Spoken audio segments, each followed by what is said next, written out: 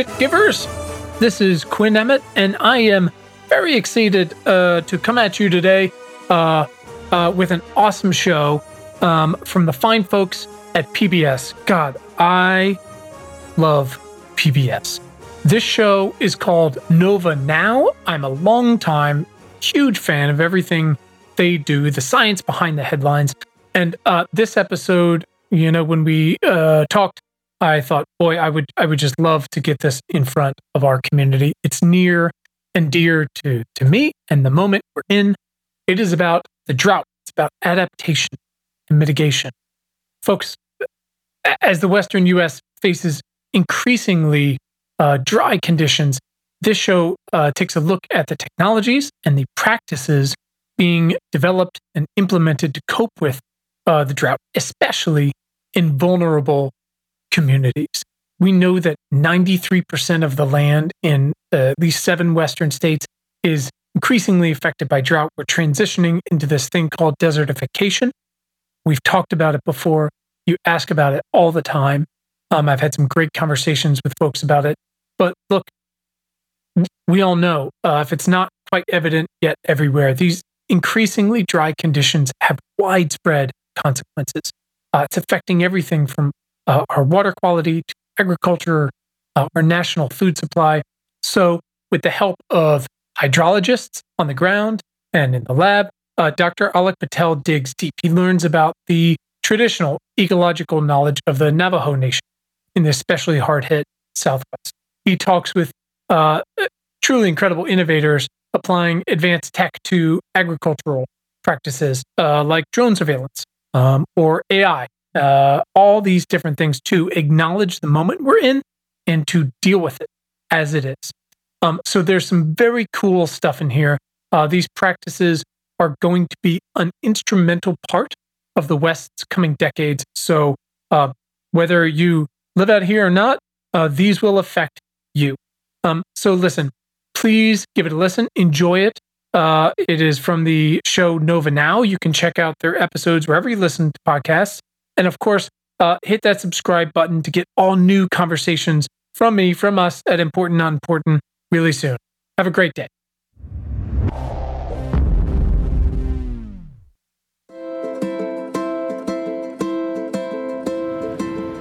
I'm walking into the farmers market at the Ferry Building in San Francisco on this lovely Saturday morning. We're going to talk to some farmers about drought, how it's affecting them, and what the public needs to know. You know, we're all under rationing now, and it's only July. The creek is really, really low. This year has been the hardest year in the past decade, and we have only yielded around 20% of our crops.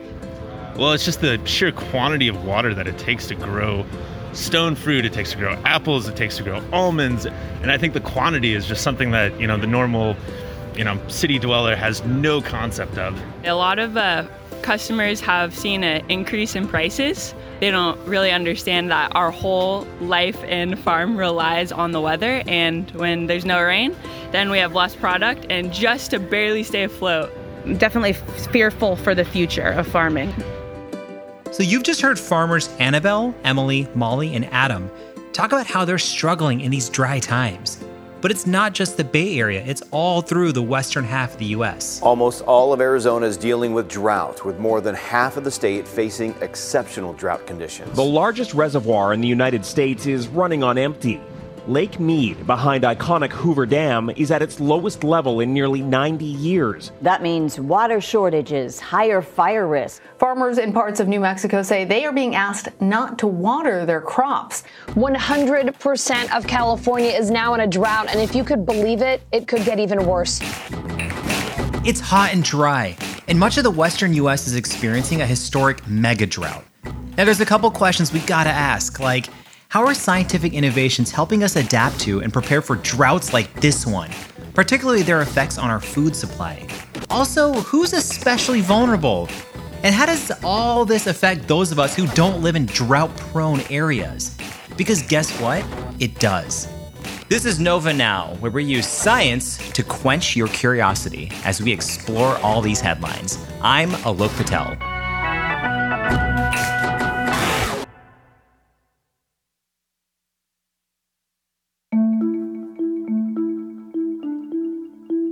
My time at the farmer's market helped me see even more starkly how this mega drought can affect our food security.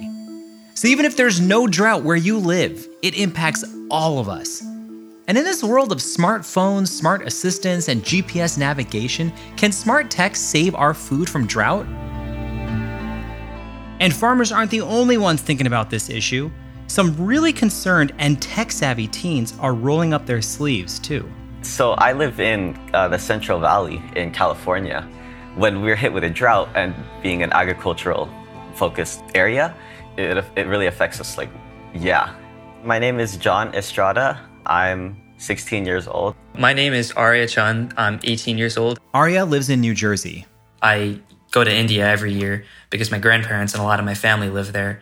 And when you're driving through there, there's massive fields that they have problems with feeding everybody. When you see that these fields that have all the potential to solve these problems are just sitting with wilted plants, but their lack of really advancements in their irrigation has prevented them from being able to efficiently use their water and therefore keep reserves of their water. So John and Arya are budding scientists. They won top awards in this year's Regeneron International Science and Engineering Fair with a set of impressive projects to address farming's drought issues. Here's John again. One of the biggest issues in farming is it's almost guesswork when to water your plants. It's like you could try to water your plants based on how you think your plants are doing. The problem with that is once you start seeing the telltale signs of drought stress in plants, it's already too late. Your yield is affected. So what I'm hoping to solve is to prevent overwatering in plants, but to also prevent a loss in crop yield. John's project improves on existing tools to track plant thirst with a special camera and a new measurement model. Essentially what my project does is uses pixel by pixel measurements from the canopy temperatures of the plants, and then it uses red, green, and blue light wavelengths, and as well as soil moisture data, and these are used to create an artificial intelligence model that will predict drought stress. This model's one he developed, the AI Drought Assessment Model. That's AI as in artificial intelligence, which is computer simulating human thinking, but faster and more accurately. And John just calls it ADA for short. It's easier. And he found that his ADA model is just as accurate as the current standard at measuring drought stress, the Crop Water Stress Index. But because John's approach uses more direct indicators from the plant, it can alert you to drought stress more quickly, so you can adjust your irrigation even earlier. Also, to take his measurements, John built a robotic arm. Kinda cool. The robotic arm was used so that every time I took a picture, it would be at the same exact spot, the same exact distance from the plant, so that my measurements were completely accurate. There was no margin for error. So the more accurate your measurements are of drought stress, the better you can assess how thirsty the plants are, and the less water you waste. Arya developed his own approach to address this same problem in developing countries where technological and financial resources are more limited. Instead of the farmer having to make their own adjustments and use their intuition to figure out how much water they think each plant should be given, really computers should be deciding that. So he'd have a drone fly around taking measures of crop health, and then send that over to a computer to analyze, which then tells farmers how to customize their water use. There's a term for the kind of innovations John and Arya are working on: precision agriculture. That means applying advanced technologies to target your farming practices more effectively, like drone surveillance or artificial intelligence. Yeah, that's what the kids are into these days. When I was in high school, my science project was swabbing random parts of the skull to see how much bacteria I could grow. But to be fair, I didn't have the robots and drones to play with, so it's a little different. Now imagine just what kind of precision agriculture you could come up with if you had a supercomputer. Which brings us to our next guest. Hello, everybody. My name is Kai Guan. I'm a Blue Waters Associate Professor at University of Illinois at Urbana-Champaign. I read that your grandfather wanted you to be an astronaut. That's true. That's a true story. So my Chinese name is Kai Yu, and literally that means to develop the universe. And then my grandpa really hoped, he gave me that name because he wanted me to be an astronaut. I was always very grateful, and it's inspiring. Well, Guan is not an astronaut. He's an ecohydrologist studying how plant growth interacts with the environment. He does his research in the so-called Corn Belt of the Midwest. And it's a fitting name because 1/3 of the world's corn and soybean is produced there. So he might not be working in space, but he's teamed up with the folks who do. I'm working with NASA, and I got a lot of honors and awards from NASA focusing on our planet. He's one of the very select few who gets to use Blue Waters for his research. That's the name of one of the biggest supercomputers ever built at any U.S. university. Why do I need to use a supercomputer to address the crop problem?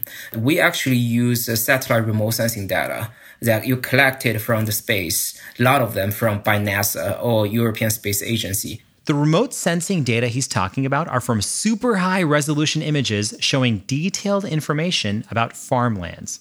Millions of gigabytes of data from multiple satellites that have been looking down at Earth and recording the conditions of crops combined with data collected on the ground. It's a gigantic data set, one you need a supercomputer for. We also use models to do simulations at individual farm level.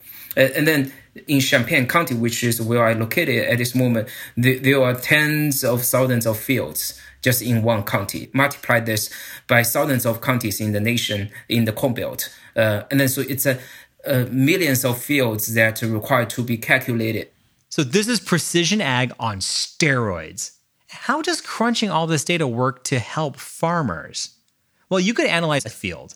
Then you'd come up with a targeted prescription for your field under different conditions for exactly how much, say, fertilizer to use and when and where to apply it. That'd save you money, but also protect the environment by reducing greenhouse gas emissions from fertilizers. So all this gonna help farmers at the field scale. We enable that precision practice on the ground. Guan's team is now testing better ways to irrigate based on a finer understanding of the way drought affects plants. Traditional way of defining drought is based on the amount of rainfall and then the amount of the soil moisture on the ground. But there's also a very important component that sometimes has been understudied and overlooked. If the atmosphere become very dry, when the atmosphere is dry, it sucks water out of the plant, and the plant needs more water. But plants have a clever way of regulating themselves through tiny pores on their leaves called stomata. And then so plant has the ability to adjust. If the atmosphere is very dry, then stomata is smart enough, they tend to close their stomata. And by doing so, plant reduce the water use. But that has a side effect because the stomata is also where plant get CO2 in to grow for photosynthesis. Getting less CO2 means less photosynthesis, which is how plants make the food they need to grow. That impact seems to be more directly related to the loss of the yield. And that's one more way climate change is bad news, because the hotter it is, the drier the atmosphere, causing more stressed out plants. The good news is, this new understanding of drought allows Guan's team to develop even more precise approaches to managing crops' water needs. Now, this may sound counterintuitive, but Guan's research has found that sometimes, even when atmospheric dryness is high, soil moisture can still be relatively normal. In those situations, the traditional irrigation solution may not ask you to irrigate because they only measure things based on the soil moisture threshold.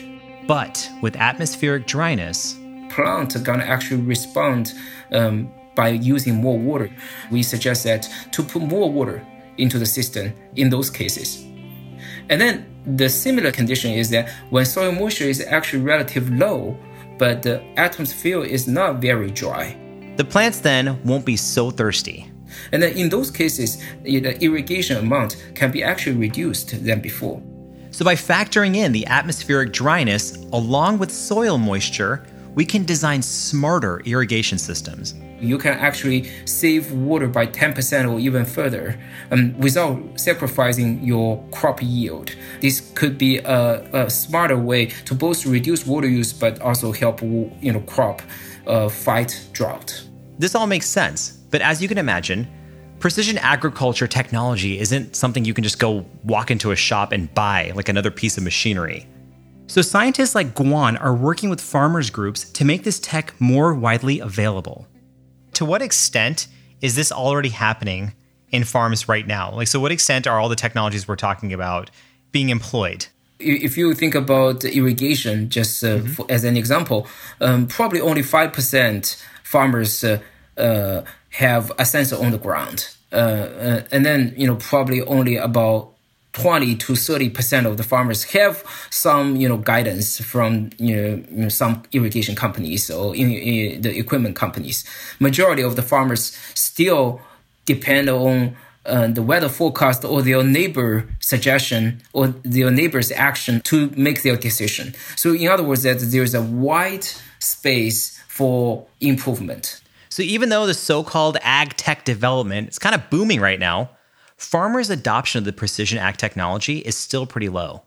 And in Brazil, in other Asian countries or in Africa, like the adoption rate about any precision ag tools are extremely low at this moment. Guan thinks governments could help by offering incentives for adopting these methods, but he thinks the technology itself isn't quite ready for prime time. So I challenged Guan to envision this tool. I believe seeing is believing.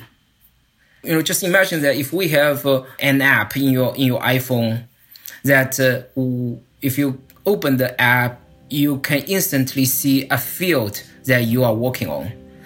You are able to see that field, and you're able to look at the past history of that field in the past multiple years, and then also provide a few simple information but easy to consume type of information, like at this moment, what's your crop stress condition, and how much is because of the amount of water in the soil, how much is because of the dryness condition in the atmosphere.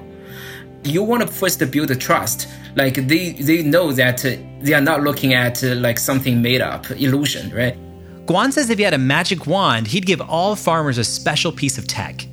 It would show them the unintended consequences of all their past actions on a loss of yield and harm to the environment. Then it would give them customized tools to do better. Seeing our landscape is changing towards a more smarter and a more sustainable way of managing the landscape. I think that's going to be the ultimate goal for me and for a lot of my colleagues. Making technology for coping with drought accessible to those who need it is one thing, but there are communities who are especially vulnerable to drought, and they're doing their best to use the tools they have. Indigenous peoples throughout the world are more susceptible to climate change impacts. When we come back, we'll hear from a water management expert from the Navajo Nation.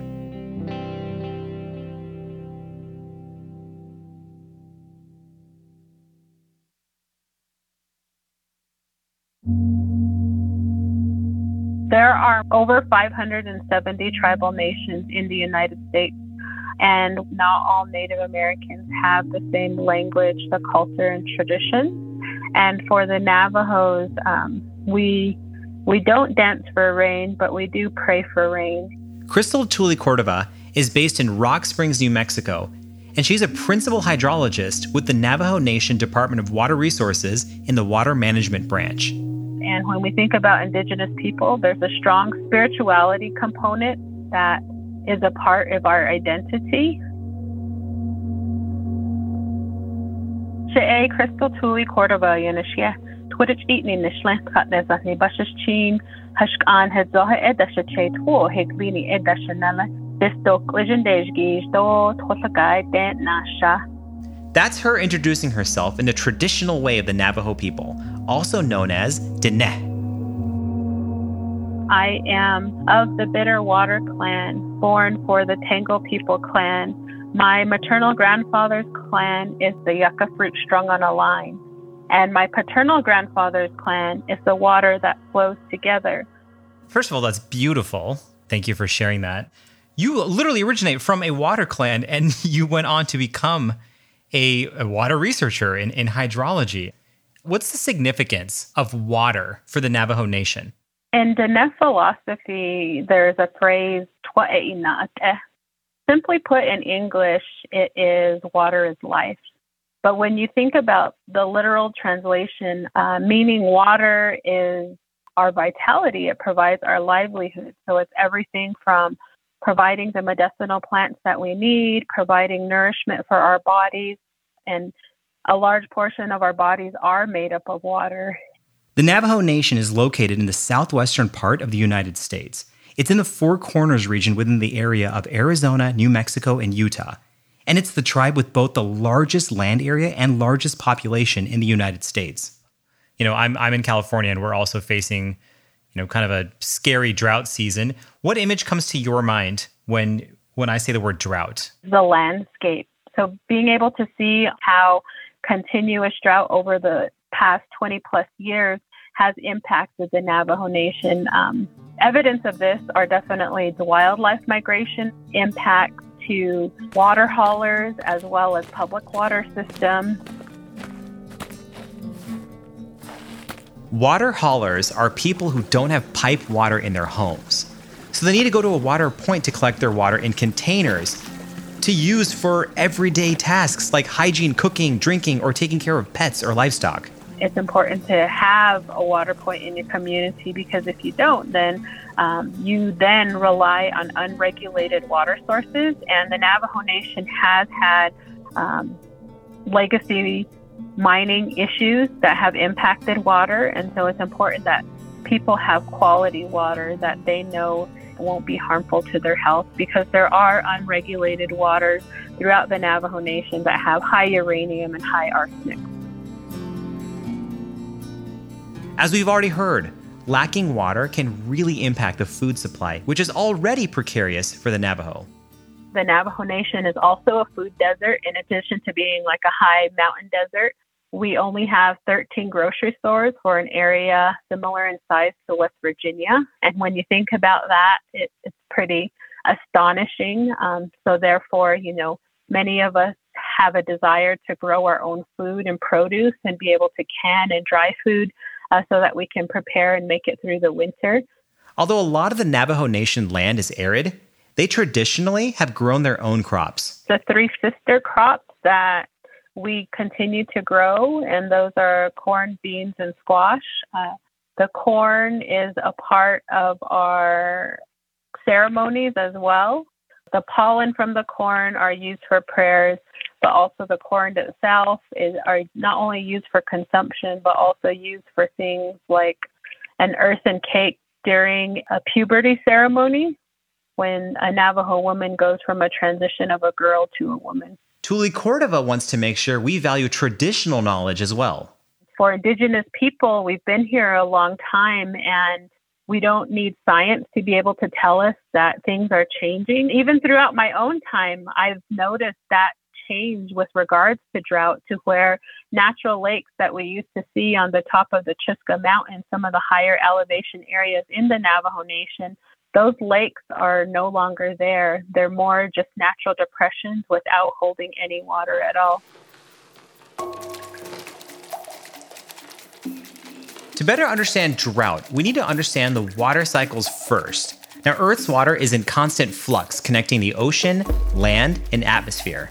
Now, visualize this. Water on the Earth evaporates, rises into the atmosphere, cools, and condenses into rain or snow in clouds. Then it falls again to the surface as precipitation and collects in the ground, rivers, lakes, streams, and the oceans. In the Navajo Nation, we do have some perennial streams. We have ephemeral streams.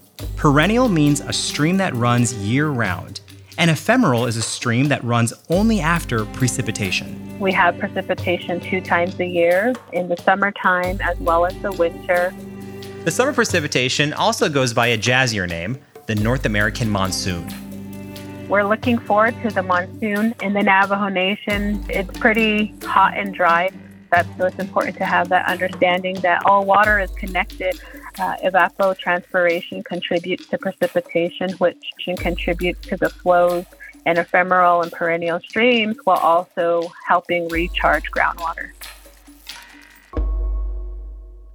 With less precipitation, stream flows decline and the levels of water in lakes and reservoirs decrease. And when dry weather goes on and water supplies are not refilled, an area enters what we know as drought. Actually, there are different types of drought. If you ever look up something called a U.S. Drought Monitor, you can see that there's different magnitudes of drought. There's also different lengths of drought. The U.S. Drought Monitor is a map that shows parts of the country that are in drought. You've probably seen this map being shown on the news. It's that map with yellow, orange, and red blobs. And it uses 5 classifications. Abnormally dry, showing areas that may be going into or coming out of drought, and 4 levels of drought itself: moderate, severe, extreme, and exceptional. You can check it for free at droughtmonitor.unl.edu, and it updates every Thursday. According to the Drought Monitor, 96% of the Navajo Nation is experiencing extreme to exceptional drought. That's basically as bad as it gets. So bone dry. That's also bad when we think about fuel for wildfires. The Navajo Nation Department of Emergency Management has coordinated their community's response to drought since 1988. They have a drought contingency plan that combines long-term and short-term mitigation strategies. It guides the Navajo residents to be proactive before a drought even begins. Because of the large area and the limited infrastructure, it's difficult to be able to do real-time data because, cell phones don't even work in some areas. And we have individuals within the Water Monitoring and Inventory Group be able to drive to 85 sites throughout Arizona, New Mexico, and Utah to be able to evaluate the month-to-month variation of precipitation. One thing that frustrates me, and I'm going to guess that it frustrates you as well, is that when we're addressing the problem when it happens and we're not necessarily being preventative about it. And I think sometimes, people have a hard time identifying with a problem that doesn't affect them. Because they're like, hey, I don't feel climate change. I'm good. And I don't think it's real. There's no drought where I live. Yeah. I like to think about drought like a bank account. And so with each precipitation event, it's like putting pennies into your negative $100 or more account. And we don't have enough of those precipitation events to get us out of those severe and exceptional conditions.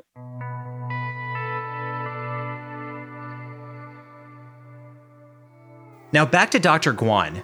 In terms of the current mega drought in the West, he has a few ideas. The first, government investment. To build some good infrastructure as well as design more sustainable water management and water use, gonna really help the local people to prepare. For me, I can develop more technology to help farmers to gain more about one drop of the irrigated water. You just try to make irrigation more efficient. You better use the water, and then also better help farmers to anticipate the drought, such that local people have the response time to really take some actions. With the relentless news about how our planet is heating up and drying out, it's tempting to give in to despair. But when I listen to Guan's excitement about his work and his drive to come up with solutions, I feel the optimism. I get charged up. I would say it's a really, really exciting time too, that the technology reached to the time that enable this generation of scientists to start to convert the imagination to become the reality, to achieve a big thing for the humanity. I really believe so. I think it's about the time. And I also be proud about being an immigrant in this country, and so I'm Chinese, and I stand up for Asian community, and so stop Asian hates. That's very important. Yes, that's very important. That's very serious, and I'm very proud about my origin. But at the same time, I think when we are talking about these big problems about the whole planet, whole nature, there's no differentiation about where you come from. We should fight together as human beings.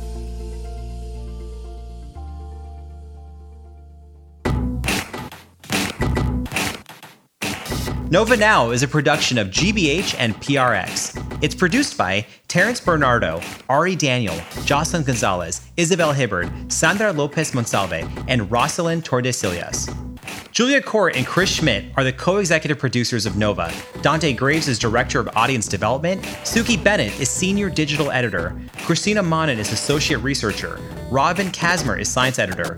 Lorena Lyon is digital production assistant. And Devin Robbins is managing producer of podcasts at GBH. Our theme music is by the DJ who makes it rain with funky beats, DJ Kid Koala. I'm Alok Patel. We'll be back in 2 weeks, which is plenty of time for you to learn how to use less water. You can start by taking shorter showers and just avoiding baths, or turning off the water while brushing your teeth, shaving, or doing dishes. Maybe you should check your faucets, pipes, or toilets for leaks, or do less laundry. Try installing a water meter. Water your lawn only when it needs it, or try planting drought-resistant trees and plants. We can all do better.